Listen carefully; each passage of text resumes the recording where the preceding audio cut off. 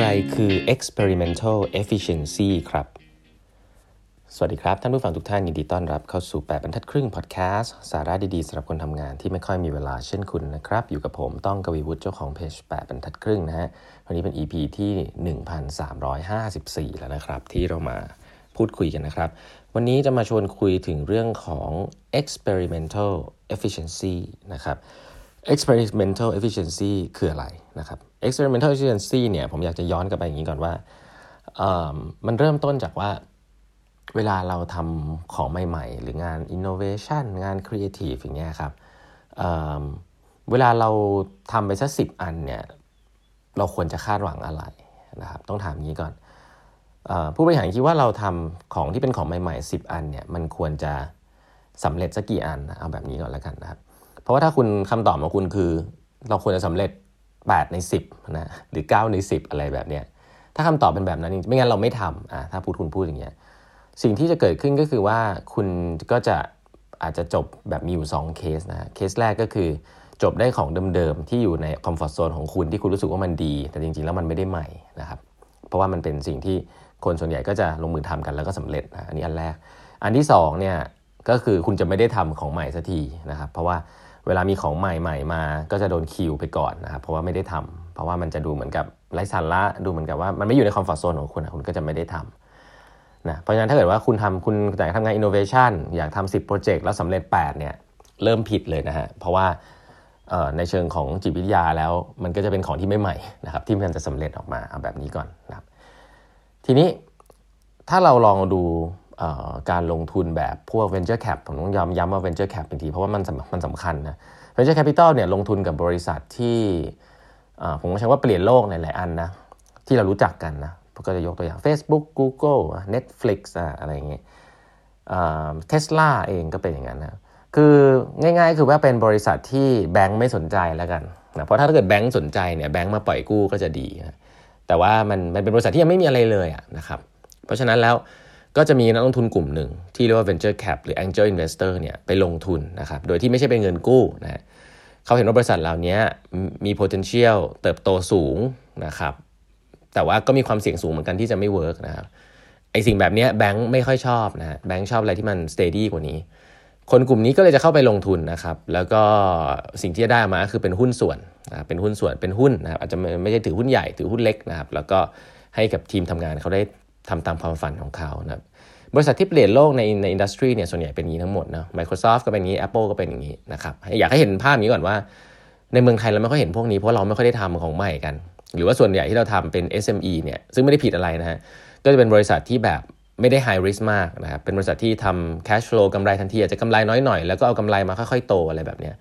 แต่บริษัทที่เป็นด้านเทคโนโลยีหรือว่าอยู่ในตลาดที่ใหญ่มากบางทีเขาต้องรีบโตนะครับเพื่อที่จะครองตลาดเขาใช้เงินคนอื่นนะครับทีนี้แค่จะบอกว่าไอ้ mindset แบบ venture capital เนี่ยเขาอย่างแรกในเรื่องความเสี่ยงนะครับเขารู้ว่าลงเป็นเรื่องปกติเลยนะเขารู้ว่าลงไป10ตัวเนี่ยอาจจะเจ๊งสัก8หรือ9นะเอาแบบนี้ก่อนแต่ว่าไอ้1ตัว2ตัวที่มัน work เนี่ยมันจะ cover cost ทั้งหมดนะถ้าเรานึกภาพแบบprobability เนี่ยก็คือว่าจะมี probability of success ต่ำมากนะครับแต่ว่าจะมี reward value สูงมากสำหรับตัว success นะส่วนตัวที่มันไม่ work ก็เหลือ0นะครับพอคูณไปคูณมาก็ return ก็จะประมาณสัก 30% 20% 30% อะไรเงี้ยต่อปีนะครับซึ่ง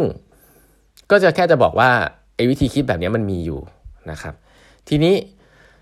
สิ่งที่venture capital เขาทำคืออะไรเพราะว่าเมื่อเขาทำงานกับสิ่งที่ความเสี่ยงสูงเงี้ยสิ่งที่เขาต้องทำคือเขาดูเป็นตัวไม่ได้นะครับเขารู้ว่าความเสี่ยงมันเป็น2ใน10success ได้2ใน10นะครับสิ่งที่เขาจะต้องทำก็คือว่าเขารู้ความเสี่ยงมันสูงนะครับแต่ว่าทุกตัวเพราะฉะนั้นทุกตัวที่เขาลงเนี่ยจะต้องมีโอกาสที่จะสำเร็จนะฮะถ้าสำเร็จเอาใหม่โอกาสสำเร็จอาจจะต่ำนะ probability อาจจะต่ำแต่ถ้าสำเร็จ reward ต้องใหญ่นะครับทุกตัวหมายถึงว่าถ้ามันสำเร็จปุ๊บมันต้อง cover ตัวอื่นที่ loss ได้นะ